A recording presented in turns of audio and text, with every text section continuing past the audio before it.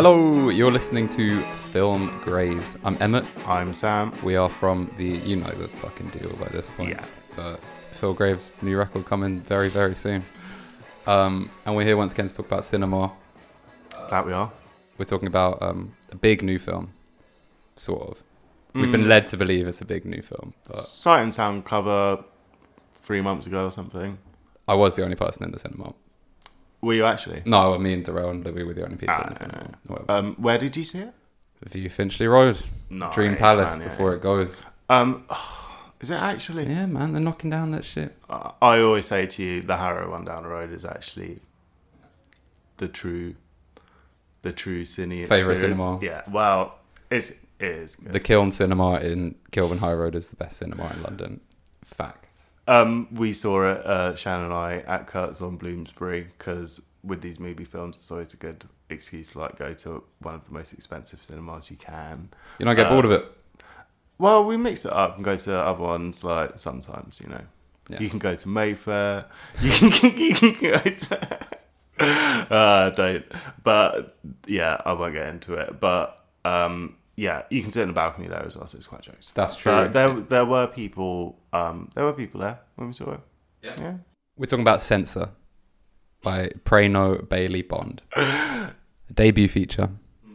And fits very neatly into a big category of British films, the likes of which we kind of started this podcast talking about, because we talked about In Fabric on episode 001. Sam, would you care to introduce the plot, themes, vibes? So Censor is about a young woman that works in a film censoring office in sort of early 80s Britain, beginning of the Thatcher era. She's played by Niamh Algar. Good actor. Yeah, it's a great performance. She's really in every scene in the film, sort of is about her journey. She's meant to be sort of traumatized by a childhood event where her sister went missing. And in an early scene, she meets with her parents who have come from Wales. It's a co-production of the BFI and Film Cymru. Right. They come and they're like, oh, we've got a death certificate for her, and she's like, oh no, we don't know what happened. Mm-hmm. A lot of the film is about her sort of unraveling the trauma. She sees this film by a director called Frederick North called what's it called? Don't Go Into the Church, which she feels connects to this. And then the film sort of tracks her sort of journey of discovery, or sort of descent into madness. Yeah, you're absolutely right. That is what happens. There's interesting stuff going on in this film with the moral panic about film censorship. Because when you hear anyone talking about this shit now, everyone acts like everyone knew it was fucked up, and really erases any sort of discourse around film censorship or whatever. Because anyone who works in film is oh yeah, it's obviously fucking tragic that Mary Whitehouse is trying to cut the tree rape scene out of The Evil Dead or whatever. But in this film, it's taken to such an interesting extent. Well, the main character is a true moral crusader who's trying to protect people because she knows something. There's horror in the everyday, and she also knows that the people making these films are fucking nonsense or whatever, which is an interesting element, But the film suggests at the end that the filmmakers are a community or whatever, and the censorship is the evil. The censors are the evil ones. I'm not sure I agree. I'm sorry. But, this is a film that's made for one... I'm not the one person that this film was made for, right? That person is Mark Kermode. And Kim Newman was a producer on this film. Yeah. Mark Kermode, he wrote the cover feature for Sight and Sound, didn't he? And he talks he was really in the trenches, in this shit, when he was... I've read... He was 19 years old or something. I've read when I was, deputy at the horror magazine, Fangoria, 10 times in his prose. It's a calling card that, there's a piece by Kim Newman in that issue as well. That piece was brilliant, I thought. Really interesting, because that guy really knows his fucking shit, And it's funny you say that, because I feel both articles track the exact same history. Yeah. A sort of constitutional and social history that talks about Cannibal Holocaust and a bunch of different laws that were passed, Oh, right, about prohibition, the Public Order Act. Yeah. So it's called in 94, like all these like Tory. which was about, I heard Prano Bailey Bond talking about how it was the same piece of legislation that was used to stop raving, which was like a culture she was really into when she was like growing up, especially in like rural Wales or whatever. And it was literally the same piece of legislation that, was banning video nasties, which is mad. Yeah. But, because then it is, But full on cultural repression or whatever. well, I mean that's sort of the vibe, isn't it? Thatcher is a character in this film. Not that she's not played by anyone, but she's like a strong presence in the film. Like you hear her voice. I think hers is like the first voice you hear in the film and stuff like that. Again, pretty bait if you ask me. But, Yeah, I mean, it bears the hallmarks of the 80s in lots of ways. There are some cool, like, train sequences. I asked Darrell, our train correspondent, about the train stock, and he said they were largely used in the north. But, yeah, there's a lot of, like, brutalism, and, yeah, as you said, the sort of ghost of Thatcher... sort of permeating every frame. Yeah. Do you think it's drawing a link that like is easy to see now with 40 years of hindsight or whatever, like sticking it on Thatcher, whereas if this film was made 10 years ago it wouldn't be as explicitly? I don't even know where I'm going with this. What do you think it would be like, more like blaming it on the culture and like have a bit more like analysis to it maybe, I think, as opposed to just sticking it on her. I mean, I'm not defending Thatcher. I'm fucking glad she's dead. Like, I think it certainly depicts like moral panic as running throughout society and not just being like a top-down thing. Yeah. But maybe that's like extremely generous to it. I think it definitely says that the moral panic was made up by the right-wing press. Yeah. Explicitly. Yeah, for sure. There's very like swarmy paparazzi scenes that are like extremely hyperbolic, you'd imagine. I remember Shan saying she thought that was like really unbelievable as a sort of narrative device. Because they weren't doxing censors or whatever. Well, exactly. But it's interesting because it wasn't really the thing. It wasn't really the trajectory that I would have expected this sort of story to have, where actually like the censors kind of fuck up by letting a film pass that then there was like a copycat killing of. Whereas I thought it would sort of suggest more that like censorship isn't a good thing or whatever. But instead it's suggesting like the censors have an immense amount of responsibility and like they did actually sort of have blood on their hands. I don't know, that was kind of my reading of the film, which is like... Yeah, it hasn't... Well, I think that actually does... Yeah, it sort of does muddy that analysis, I think. Its depiction of censorship officers is interesting in that respect, actually, like as a mix of like sort of failed academics, like, and I guess people just trying to do a job, and people that have like a strong moral conviction about it. What did you like about this film? It has quite a few interesting stylistic devices. The narrative, I thought, was one of the weakest things about it. Especially the third act, but I think that's quite a common criticism. You didn't like the Beast Man? It was quite jokes maker. Yeah. No, specifically how it relates to the main character's sort of trajectory through the film. I just struggle to sort of buy it, and I struggle to sort of interpret what it was saying about mental health and violence. Yeah. And again, like how it participates in like the social and political critique of the video nasty, like, because I didn't think it was satirical or sort of ironic. I mean, I guess the point is the censors do the most violence, but like if you introduce like an element of like trauma and like mental health into that, then I thought it was like it becomes a bit more like problematic in how it was handled. Totally. This film made me think of Midsommar quite a bit, I think, because of the sort of jump off of like her being like really traumatized from like some shit that happened to her family like years ago or whatever. It was just a bit more fucked up, I thought, like, because of all this focus shifting and like perspectivalness, where even though Niamh Algar's character is in every scene in the film, you're kind of encouraged to think that she's wrong quite a lot. And you see she's the only one that you see committing any violence in the film. I think something, okay, off mic, classically, and you did allude to this in the introduction potentially also. Now it's off mic. We were talking about Saint Maud, a film that I enjoyed, and again, like you could say, how it handles mental health and its sort of intersection with like violence and society is like a bit ropey. For me, it worked a lot more because it's a sort of transposition of like sort of medieval narrative, Right. and that works really well. Whereas here, I'm not sure how it scans entirely. Yeah, I wish it was more Joker mode as well, man. You're right. Another film it sort of reminded me of, which is like a sort of genre reimagining and a sort of subversion of expectations, was a film we spoke about a few episodes ago, Ghosts or Gespenster by Christian Petzold, where one character is obsessed with like An unsolvable mystery. Exactly.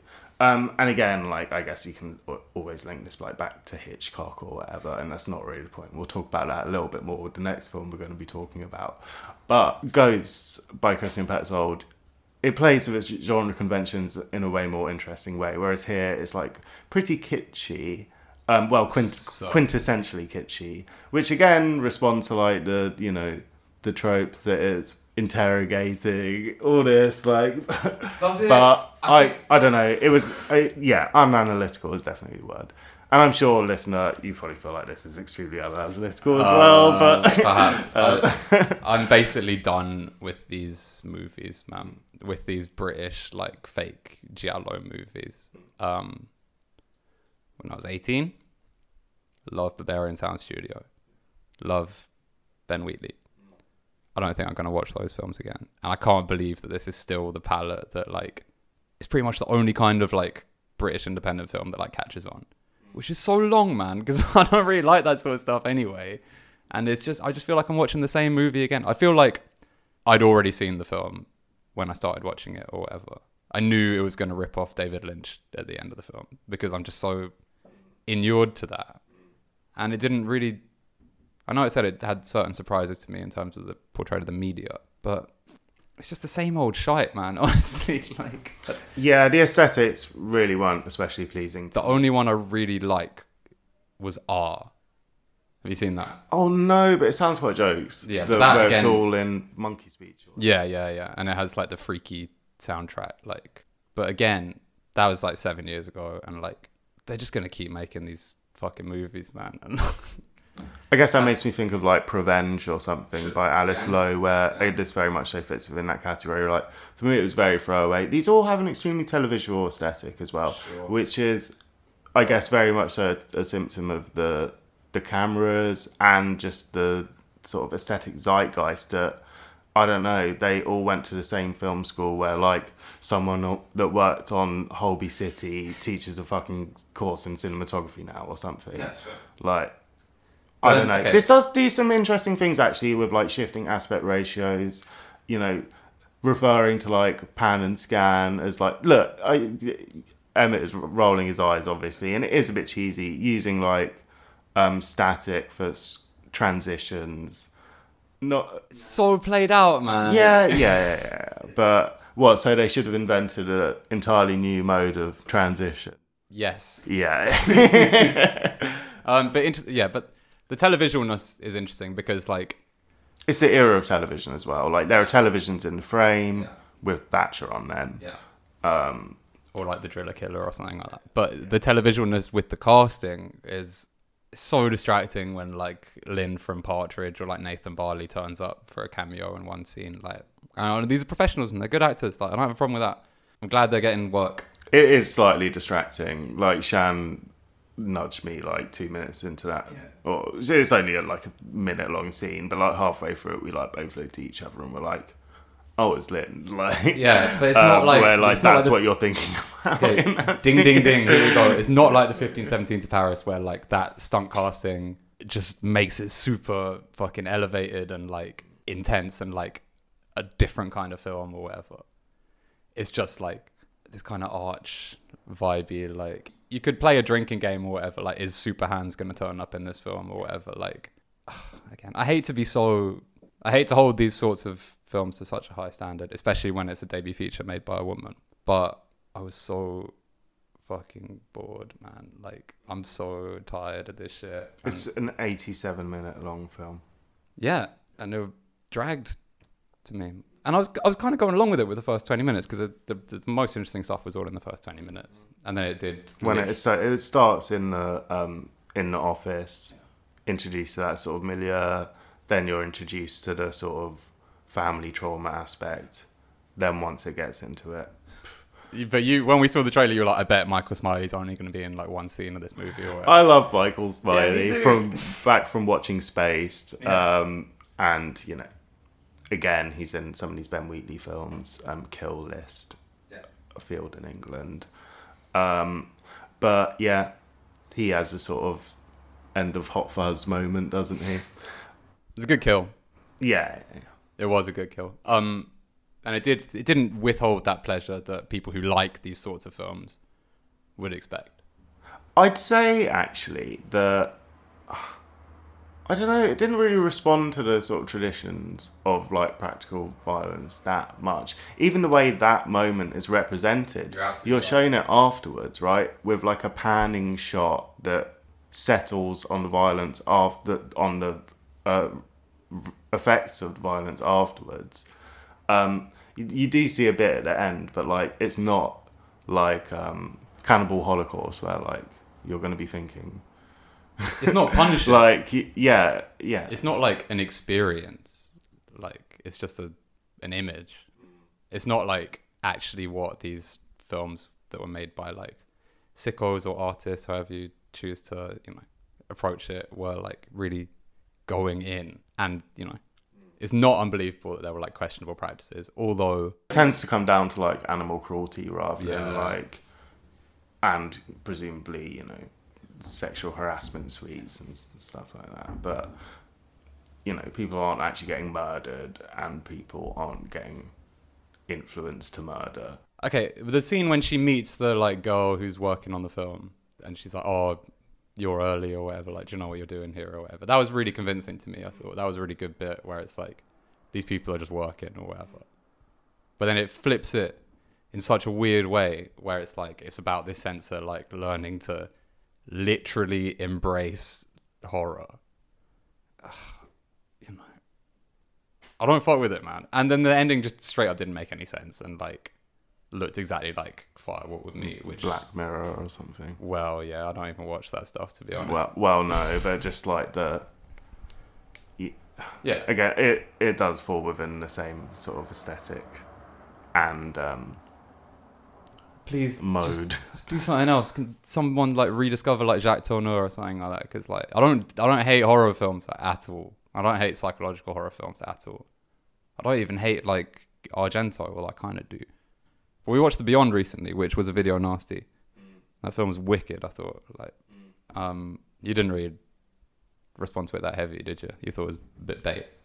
Yeah, I don't have a great relationship with horror films. Although, like, on my journey of film, I've, you know, watched some, like, trashy, you know, like... I remember you recommended me The Midnight Meat Train when we were, like, 15 or whatever, and I ended up watching it and thought it was really jokes or whatever. Yeah, I mean, yeah, that's more to my friend Bill McAllister's credit, actually. Shout out, yeah.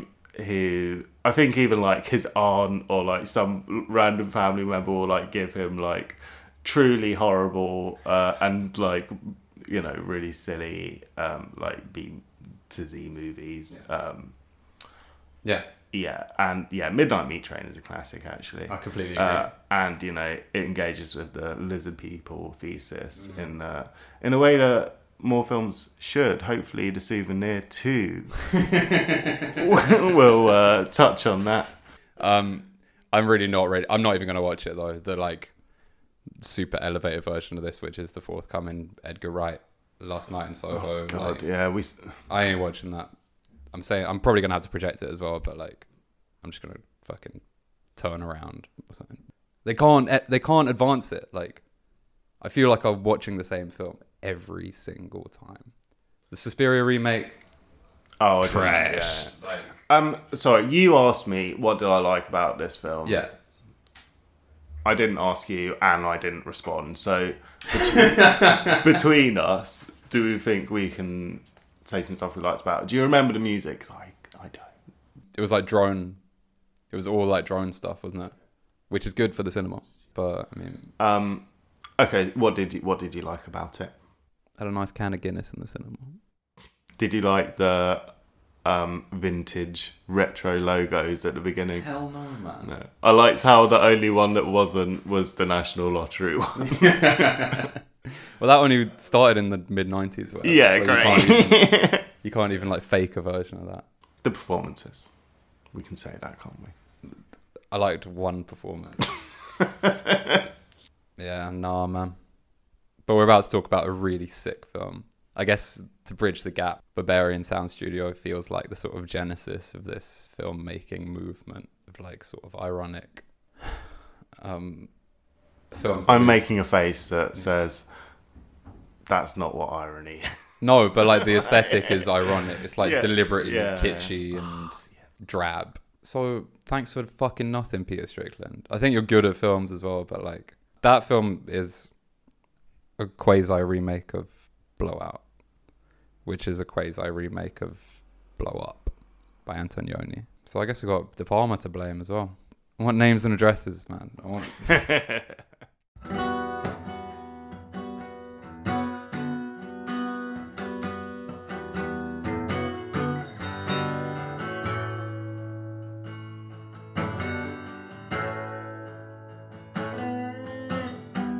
So, following on from our last episode about films of Robert Altman, we're sort of going to be sticking with New American Cinema for the second half of this episode, which is sort of like an early Film Grades episode now that I think of it. Hopefully with better audio quality at least. But we're not talking about one of the nerd-ass jocks, you know. No. We're talking about Blowout by Brian De Palma, a film that you wanted to discuss. Was it after you watched Censor or before? No, it was just before. Yeah. It was the first film screened at the BFI when they reopened, and it's the 40th anniversary right now. Yeah. A film for all times. A paranoid political thriller. Exactly which is the juice these days. We watched Medium Cool quite recently, or probably like a year ago.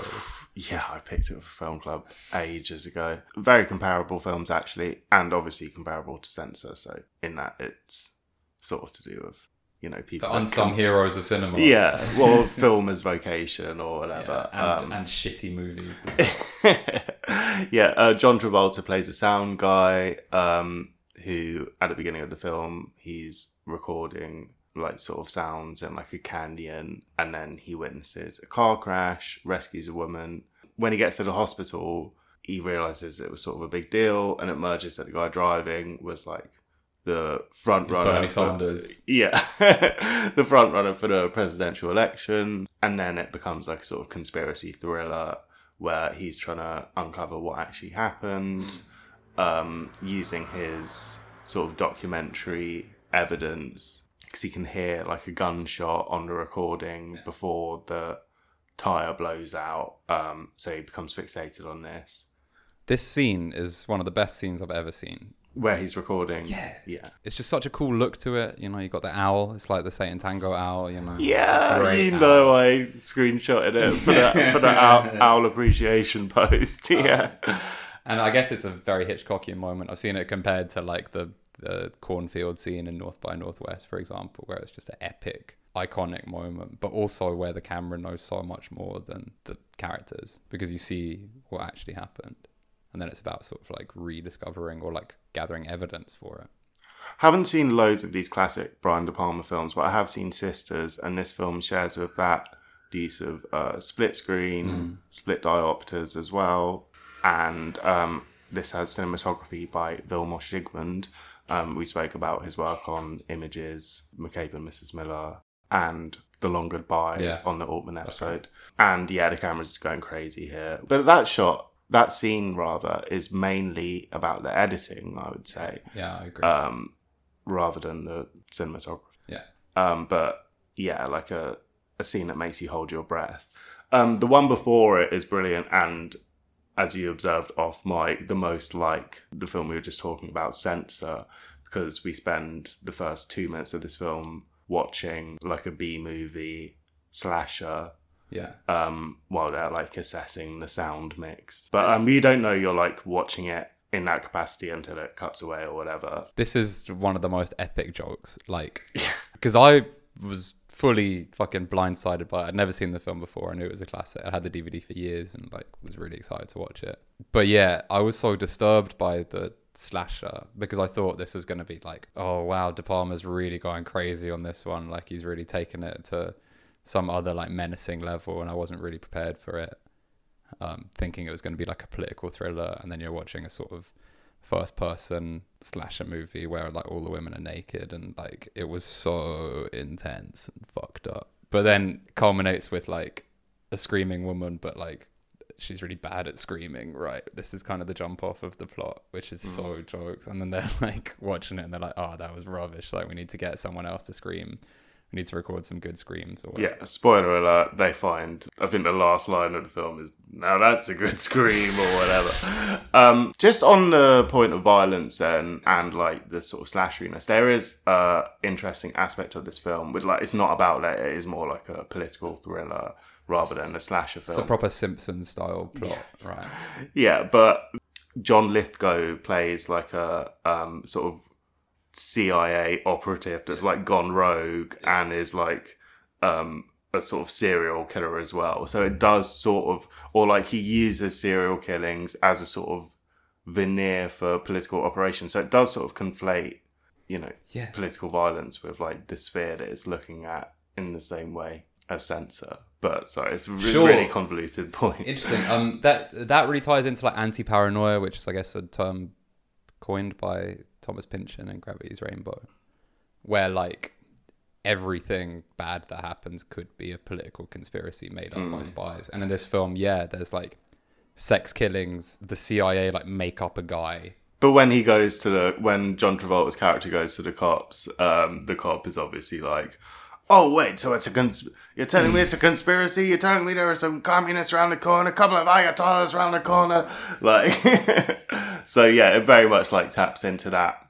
I mean, it's supposed Watergate was like 10 years before or something, but it's very much still the same. I read a great quote from De Palma about Watergate where he's like, why are people going crazy? But this is concocted by the media. People have been doing this shit like since like sound recording was invented, but like suddenly because Nixon bugged a room, like he's the big bad guy now, like, and he's a leftist. I mean, he's a jaded leftist. This is kind of the way that a lot of the scholarship sends him that way for sure. Definitely. I mean, he's also a mad capitalist. Well, you get the impression watching the Baumbach film that he's just a capitalist, because like most of that film is him talking about like winning arguments with producers and like, oh, this film actually made loads of money or whatever. But I really rate Brian De Palma more and more as I used to love The Untouchables and Mission Impossible and Scarface when I was like a teenager. I've never seen Scarface. Seen it, The Untouchables though. Yeah. All right.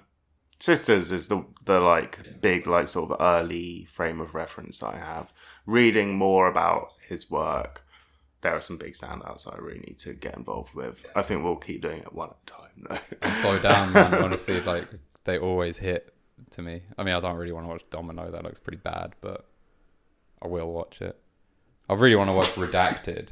You know, it's like, it looks really interesting, I think. And again, it's sort of a similar premise, right, to this film, where it's about evidence and about like scrubbing of tapes. The scene in this film where like John Travolta comes home and realizes all his tapes have been erased is so deep, man. Well, the sound, I think it relates to the sound design as well, because that has like a sort of throbbing underbelly to that scene, which is like really disconcerting.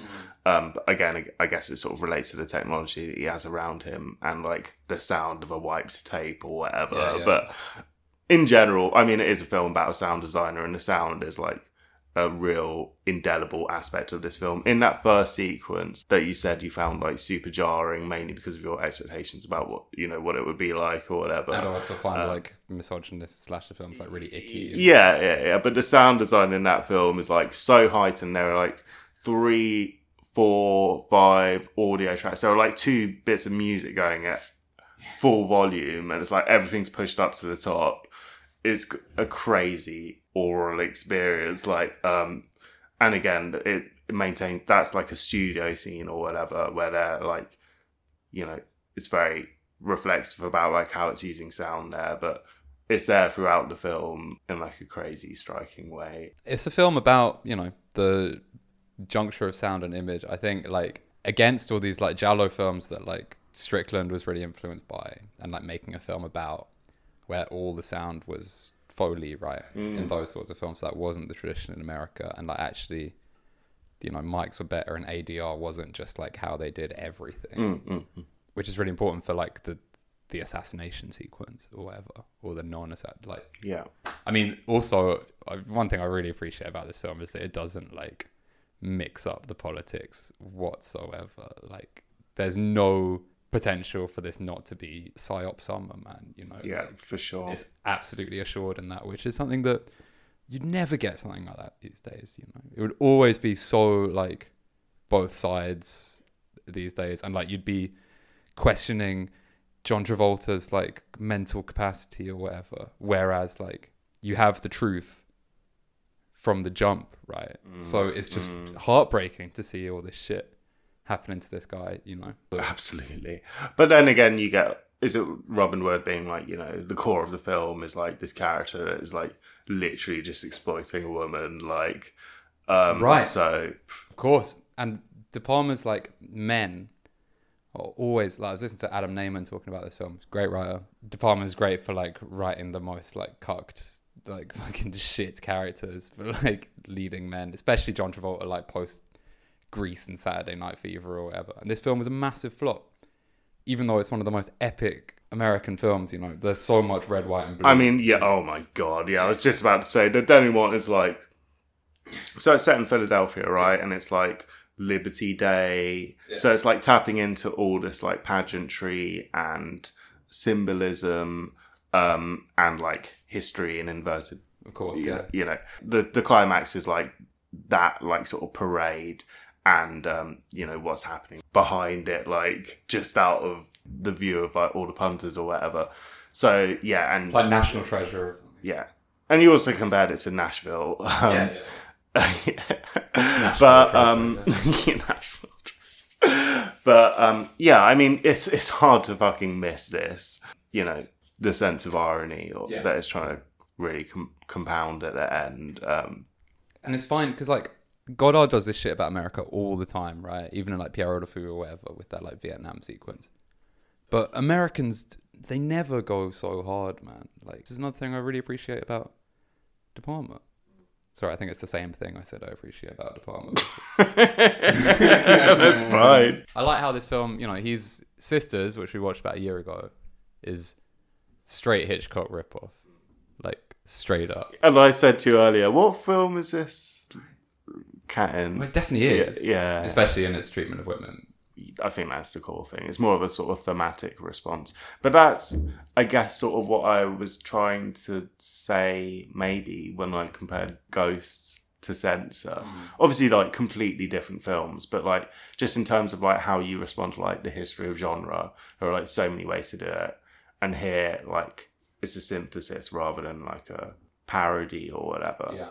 Sure. But then again, a lot of people would say that, you know, Christian Petzold's films are sort of parodies of these films. So maybe it's not the masterfully best, so, the best point, but that Petzold guy is so good, isn't he? Yeah, I'm still thinking about these films, guys. If you didn't listen to that episode and you haven't seen any of these films, I don't know. I think about these films like literally all the time. But sorry, we're talking about Blowout. Yeah. A really expressive, not muted film. yeah. Ends with fireworks, you know. Yeah. Of course, those damn fireworks, man. They ruined the whole fucking thing. The fireworks are a psyop, you know. Yeah.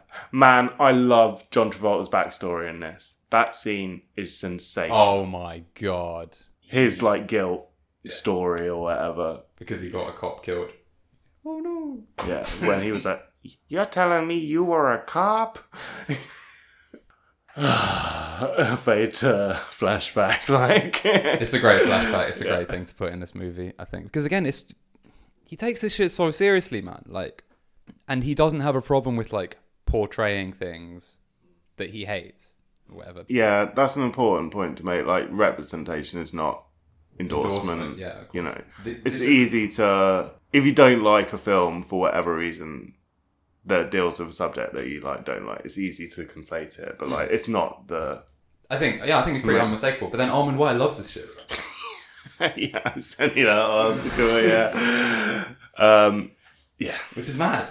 Yeah, but it's because he's like, oh, Brian De Palma comes from like a rich tradition of liberal humanism or whatever, and it's like, he does. Yeah, I'm into it. Yeah, me too. But he does like it's such an ironic film in a way that like, again, not in the way that Censor and Barbarian Sound Studio are like pastiches. I'd say this film has like an extremely concrete resolution, whereas those films deal with like disintegration. Disintegration here is like in the middle, right? And then like there's a resolution which makes it like really ironic. Very good point, man. Whereas in those films, it's all about the descent. This is more like a Nike tick or something like that. But again, what's the reward? Is that he gets to finish his he gets to scream or whatever. Yeah. And like this is another mad episode in his life where like there could be just another story to tell, you know? Yeah. Because he gets off pretty scot-free. Oh, entirely. Yeah. Which is, you know, there's not the transference of guilt thing that is like what all the Hitchcock films are about doesn't go down at all, you know? He commits a violent act. Yeah. And has like no, you know, it's just like back at work. Like it's not even like on. You just get like a newsreel being like, oh, and you know, it appears that this happened. The same thing actually happens at the end of Shortcuts as well. Actually, where like you know, a descent into violence. It's not a descent into violence here. It's like I guess sort of vindicated or whatever. But it's just like a little like newscast like makes you sort of rethink what you've seen and like how you know repercussions work. I loved this film was also a bit Joker mode, which was cool because it had the whole like you're going to be broadcast, everyone's going to believe you, like you're going to be a star, like definitely. It seems like every 70s American film has to have like a news reporter character. Sure. Yeah, it's fine. I wonder why they were so, you know. So this is literally an 80s film as well. But I guess the whole point is to be like, this is a continuum and like... It's the last film of the 70s. Yeah. Well, that is literally exactly it. Yeah. Best film I've seen this year. But hands down, I think. Of all the films we talked about on this podcast, like I haven't been so blown away. And I really don't like Blow Up by Antonioni. Yeah, I haven't seen it. I picked it up in Charity Shop. Yeah. After like walking for ages. I think that was in like Acton or something. Like cool. I don't know how I ended up there. This film doesn't have fucking Janet Street Porter in it, which is calm, you know. But is she in it? Yeah. Yeah, I know, man. Yeah. But okay, far be it from me to prescribe what is and what isn't misogynist. But I would say Antonioni definitely on one side of the Venn diagram, and Brian De Palma just takes it seriously. There's a brilliant footnote in one of the articles that I read about De Palma's work, where it's like talking about his the political nature of his work and how that intersects with feminist theory. Yeah. And it's just like, I'm not saying that De Palma is a feminist. Of course he's not. And it's like, I don't know. I literally don't know. Okay, yeah. Interesting. I think he's more of a feminist than Alfred Hitchcock. I think he slightly advances that. But I think he also probably had problems with second wave feminism. Because there's a classic quote where he says, like, I want to see people protesting against, like, the pornography industry and General Motors, like, on the same day. Which you just never hear people talking about. And these days, you certainly wouldn't. Like, if he was to make a film about OnlyFans, it would probably be really interesting and no one will watch it. But, you know what I'm saying? Like, he takes it fucking seriously, man. I am going to make you do the private chat, PVT chat episode. And then you can see how you feel about what you just said. Is that a materialist critique of the sex work industry? I think like all of these American films, it's like extremely muddy. Yeah. But yeah, I think it is. Yeah, that's sort of exactly what it is. I guess it's more about addiction though. Zola I don't think was, but I thought it was great. It was a great movie. Yeah, I really enjoyed that. Thanks for listening to Film Grace. Yeah. This has definitely been a shorter one, but I think it was a nice little diptych of films to discuss. I'm glad we got to talk about them. Yeah. You never want to talk about new films. It's true. So, yeah, but look what happens when... You know, we talk about People Just Do Nothing. That was okay. Was it sort of jokes or? It had jokes moments. This shit just doesn't translate. These films come out on the same weekend every year. Did it look like Censor when it wasn't doing the like Jallo stuff? No, it looked like an episode of People Just Do Nothing, but the characters were like 60 feet tall or whatever. It was the same vibes. They didn't like fuck up anything about the TV show, and I love the TV show. I think it means a lot to me. Although it's harder to take the spirit behind it as a movie, because as a movie with like an actual budget and stuff like that, It's not exactly democratic. it's made by, you know, the dude who writes songs for Emily Sandé and stuff about like fledgling music people or whatever, when he actually is Keith Chegwin's son and he's like been Haps his whole life or whatever, and he's kind of taking the piss out of people who do take music seriously, which I really object to, but it's jokes. Haven't seen it. Sort of like TV show, but I haven't seen the whole thing. Yeah. I feel like that they're tenner-penny, those like BBC sort of mockumentary Literally. things. It's fine. Yeah, everything's a mockumentary now, isn't it? The last taboo would be to like make a straight dramatic comedy or whatever.